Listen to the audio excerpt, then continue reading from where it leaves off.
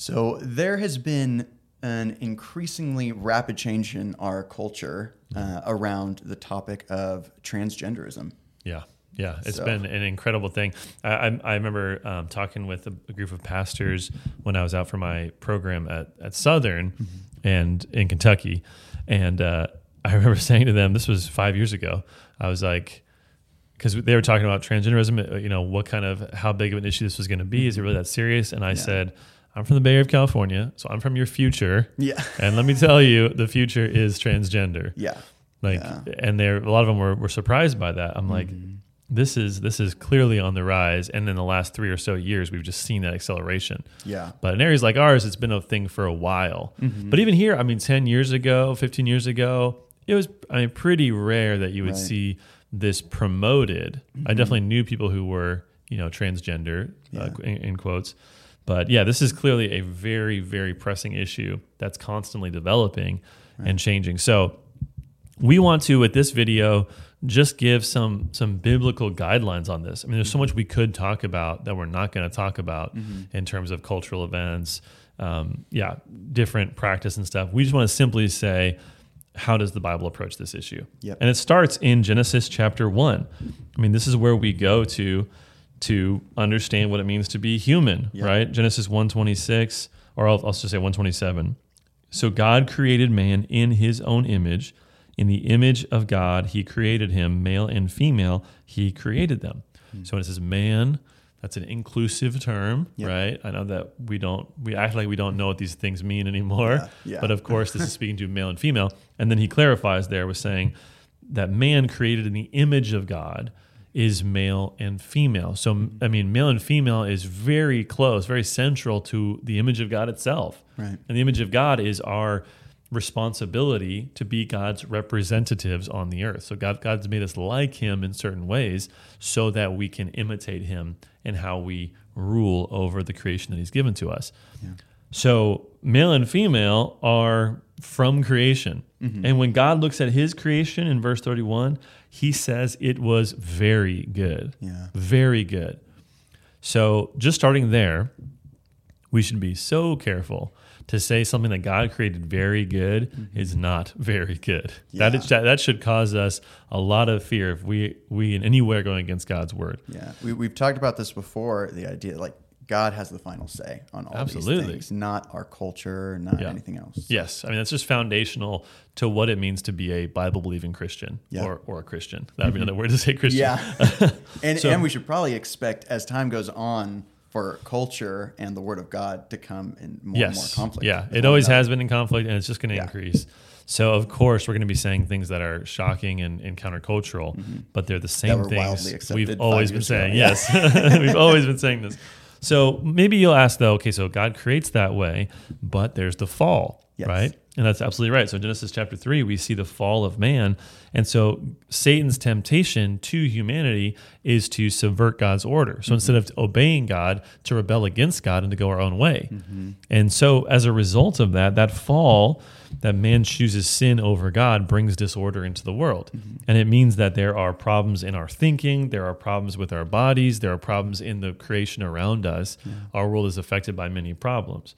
So, but again, the fall doesn't undo what God has done. It doesn't make bad what God has made good. And God still has placed the image of God inside of us and has still made us male and female. But there are now deformities, right? So even though there's still two genders, and although God creates us in this way, there are deformities in creation. So there are deformities of, genitalia is one of the many things affected by deformities.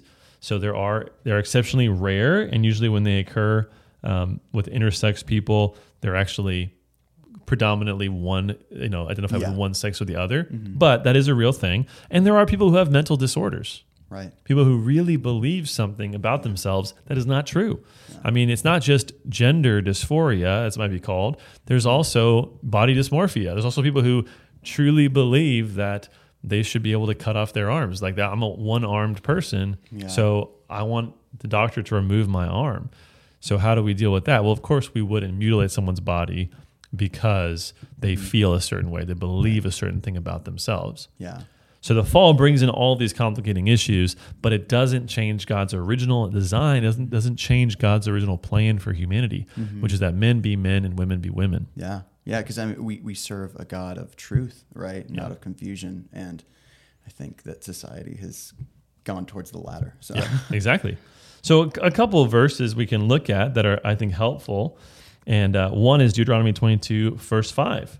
This is the kind of the original verse, and this is so, I think, people are very shocked by this and offended by it. But in Deuteronomy, Moses lays out guidelines for how we should live. So one thing he says in Deuteronomy 22:5 is he says, a woman shall not wear a man's garment, nor shall a man put on a woman's cloak. For whoever does these things is an abomination to the Lord. Okay, so as soon as we go into Deuteronomy and the Old Testament law, people are going to say, that's the Old Covenant, we're in the New Covenant, all those laws are gone. Well, okay, hold up. There are certain laws that are eternal. So the moral law of God is eternal. So the 10 Commandments, those don't change. The way you worship, right, the cult, the sacrifices, the cleanliness laws, those all do change. So how do we know which this fits under? Well, actually, for us, this is made incredibly clear because of this language of it being an abomination. Yeah. I mean, this really almost feels like one of the most insane overreaches in God's law. If I was being honest about how I would see it. Right. Like the word abomination doesn't, only a few things rise to being called an abomination by God. So things like child sacrifice, right? Idolatry, incest, adultery, homosexuality.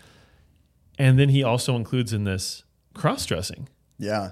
I mean, that's a pretty amazing thing. So why is it? Why is it that serious on level with those things? I mean, this is the most serious label that God gives to a sin in the Old Testament, it being an abomination. Yeah. So you better pay attention when it shows up. I mean, this is a big deal. And I think it's because it's not random, clearly. It's because God cares deeply about keeping male and female distinguished. So this might just be me. I don't think he's talking about like if there were to be a skit or something and someone put on like a tutu. Yeah. I think what he's talking about here is a subversion of the gender roles of someone trying to become a woman or become a man. That's kind of the idea. So this is a very serious thing. Yeah. And it has a big impact on a culture when people confuse male and female. When men try to become women or women try to become men. Yeah. It's incredibly destructive. And really a redefinition of gender is a clear way that we can see someone rebelling against God, because you're trying to change something that is fundamental about how God made you. Right. And for that reason, it is a very extreme thing. It's idolatry to the nth degree. Yeah. And to say that you can become a different gender is really to say that you are God and you have creative power over your own life and you're self-defining like God himself is, instead of having identity given to you by God, and that includes gender. Yeah.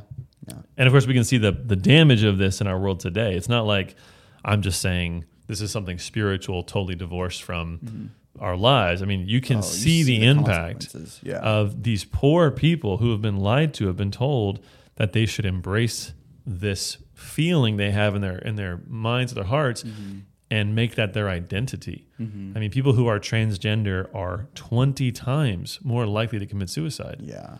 That is staggering and heartbreaking statistic. Yeah. And after surgery, it doesn't really change. Yeah. Man. So, I mean, that 20 times more likely than the normal population to want to commit suicide. That's an incredibly sad thing to realize. Right. Yeah. And so why would we say that it would be loving to affirm people in that decision? You know, it's like, it's the exact opposite, right? If that's what awaits them, just a life of, it seems like misery, and confusion. And of course, there's no way to really quantify this, right? So now you're seeing this, what's called rapid onset gender dysphoria. Right. So especially with young women, is that it's kind of this mania where people, it's popular in different circles. And so young women are rapidly growing in this identification as transgender. Right. But it's one of those things where this can't be measured. This is totally subjective by definition, right? What does it mean to feel like a man?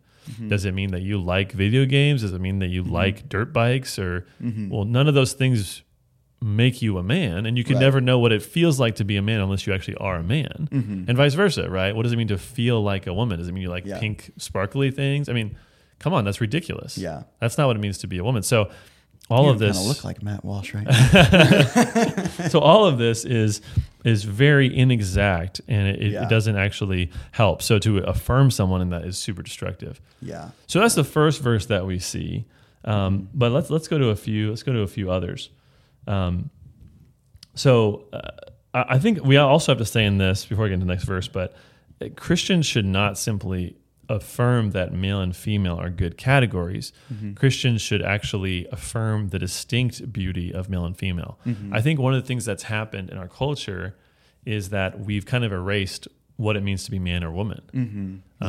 Especially with women, but it's also not true with men. I mean, because women had this very distinct value, which was childbearing, something that men could never do. Right. And they have clearly more skill, more aptitude in the home and in raising children, all these things than men do. Yeah. And of course, all throughout history, women have also worked, but women are they're able in the home and competent in the home in a way that men aren't. Let's just be real.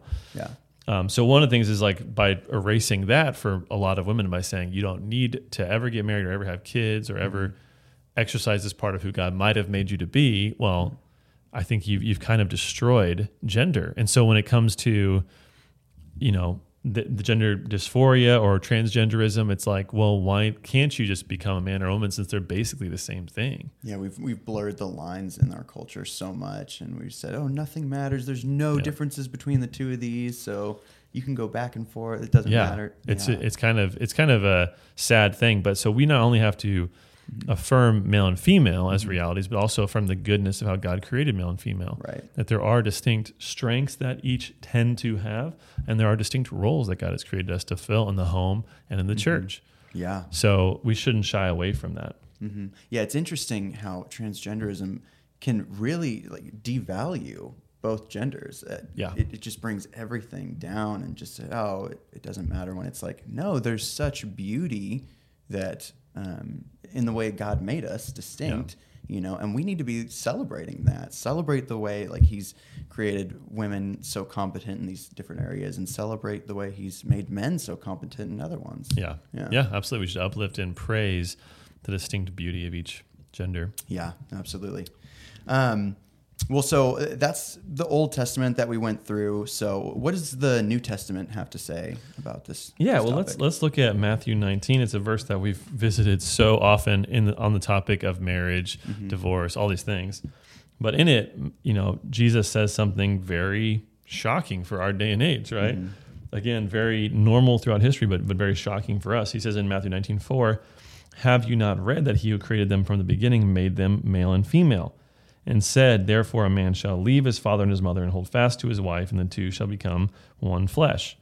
So this is unbelievably controversial, right? Yeah. I mean, what he says here could have gotten Jesus banned from Twitter a couple years ago, right? Yeah. Like if you said male and female are the only two genders, which is what he's saying here. Yeah, you could be banned from Polite Company, right? That's our world today. Is Jesus a bigot? Question mark. So what he's saying here is that humanity is male and female. Yeah, it's a binary. Yes, in terms of gender, it is a binary, and he's saying that this distinction is the basis for marriage as well. Yeah. Yeah. So two very, very controversial, shocking things. But Jesus is reaffirming the same message from the Old Testament. So when Jesus comes, he doesn't come to abolish that standard or undo the morality of the Old Testament. Right. I actually was just talking with someone, I think it was someone who was commenting on one of the videos, they were saying, well, God never meant for Genesis 2 and this design of marriage to be a permanent state for humanity. And I was like, well, Matthew 19 literally says that, right? I mean, it literally says that. And so when it comes to male and female, I know a guy who would disagree. Yeah, I'll go with Jesus on this one. And so that's kind of one of the key verses that we can go to say the same standard, the same ethic is in effect in Old and New Testament. Yeah. Well, so here's another question. I'm going to read this verse. This is Galatians 3:28 through 29. I kind of want to get your thoughts on this. It says, "There's neither Jew nor Greek, there's neither slave nor free, there's no male and female, for you are all one in Christ Jesus. And if you are Christ, then you are Abraham's offspring, heirs according to promise." So what do we do with that, especially the line where it says there is no male and female? You know, it seems like they've checkmated us. If they pull this one out. Yeah, for sure. And that is a common retort, right? Right. It's kind of a defeater passage for a lot of people. And I think the answer is pretty simple, right? So what he's talking about here is clearly not that there's no, male or female distinctions, because the Bible talks a lot about Jew and Greek, talks a lot about slave and free, talks a lot about male and female. All these things are clearly still a reality in how people are interacting. So race or ethnicity, I should say, and social status, all these things do matter, but they don't matter when it comes to salvation in Jesus. Right. And that's the context of this passage. He's saying it does not matter all these outward distinctions. Everyone is able to be saved in Jesus Christ. There's open invitation for everyone. And so this, of course, doesn't negate the rest of Scripture, all the rest of Scripture that affirms male and female and the roles they have in the home and in the church. Yeah. If anything, it shows us the foundation, which is, again, we all have the image of God, and we all have this invitation to find salvation in Jesus. Yeah. Yeah, and often God will pick the lowest in society, or those who are regarded as the lowest, right? As we see in 1 Corinthians chapter 1. Yeah. No, that I mean, especially for this time, the idea like, just because I'm a man, I don't have more priority in salvation or anything like that. So it's good. It's important. Yeah. Let me deal with one other passage too, which might be the last passage someone would expect me to go to, because it's probably one of the most confusing passages in the New Testament, which is 1 Corinthians chapter 11. The passage on head coverings. Right. And while a treatment of this passage would take a lot more space than we have here, granted, there are a few principles that are really clear in this passage. So everyone wants to jump to the head covering. Do we wear head coverings today? Do we not? Does this mean we should ignore all of the commands of the New Testament because they're all culturally bound? Okay, totally. I understand that the objections here. But listen to the eternal principles that he goes back to in this passage. Yeah. So in 1 Corinthians 11:3, he says, but I want you to understand that the head of every man is Christ, the head of a wife is her husband, and the head of Christ is God. So he's speaking about the roles of man and wife. And of course, we would say not every woman is subject to every man or has every man as their head. It's literally your husband, right? Yes. So, but there is order within the home. So God has created one to be the leader and one to be the helper. That's how God has created us. So man is supposed to lead, and the wife is supposed to help her husband, just like we saw in Genesis chapter 2. And then he goes on to talk about the importance of head coverings. And in verse 7, he says, for a man ought not to cover his head, since he is the image and glory of God, but woman is the glory of man. For man was not made from woman, but woman from man. Neither was man created for woman, but woman for man. That is why a wife ought to have a symbol of authority on her head because of the angels. So kind of a long discussion here, but what he's saying is there's a certain way that God has created men to function and women to function, and the outward displays that are culturally bound should reflect that eternal reality, which is that there's a certain role for men and a certain role for women, that there's differences, distinctions, and beauty between the two genders. So again, while I would not say that cultural symbol is binding for today, the principle here clearly is. So in other words, what are the things in our culture that define someone or help us identify someone as a man or as a woman? There are certain, it's definitely getting more and more blurred every day, but there are certain styles, certain ways of dressing that identify that person as a female versus a male. And so we should embrace that. He goes on, he says, judge for yourselves, verse 13, is it proper for a wife to pray to God with her head uncovered? Does not nature itself teach you that if a man wears long hair, it is a disgrace to him or for him? But if a woman has long hair, it is her glory, for her hair is given to her for a covering. So again, he's pointing to nature itself and saying there's a certain way God created us, that we have distinctions being male and female. And so the way that we act needs to reflect that. The way we dress and engage with culture needs to reflect that. We shouldn't seek to erase all those distinctions or boundaries because we're destroying something God has made to be good. Yeah, no, I think that's good. Sometimes when we're reading scripture, there can be things that are challenging. We come across something like, oh man, I need to sit with that and understand that. But I think first and foremost, we need to remember we serve a good God. His law is good.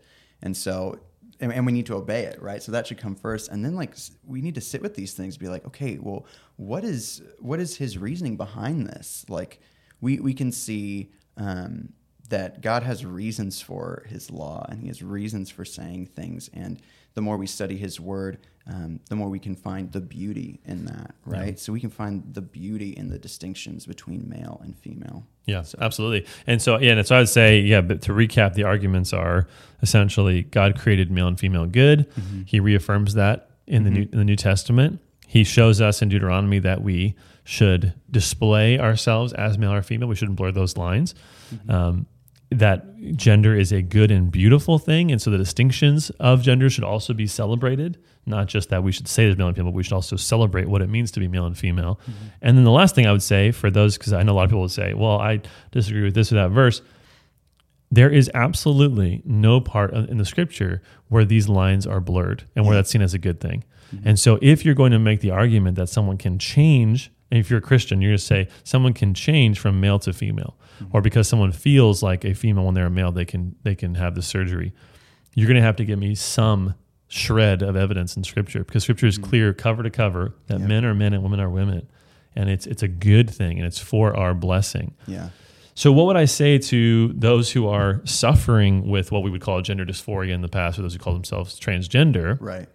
Again, for most of this video, I'm speaking to kind of big level issues. I'm not necessarily addressing individual people. If I'm counseling somebody, I'm not just going to give them, well, this verse, right? This is for information for you. But I know some people watching this are going to be struggling with this. Mm-hmm. And so what would I say to them? Well, I would say to you that, you don't, I understand you don't feel like the gender that you are, but your identity is not based upon your feelings. Mm-hmm. Your identity is not based upon your sin. Yeah. And you shouldn't seek to change your body to match subjective feelings that could change tomorrow, and that often do, right?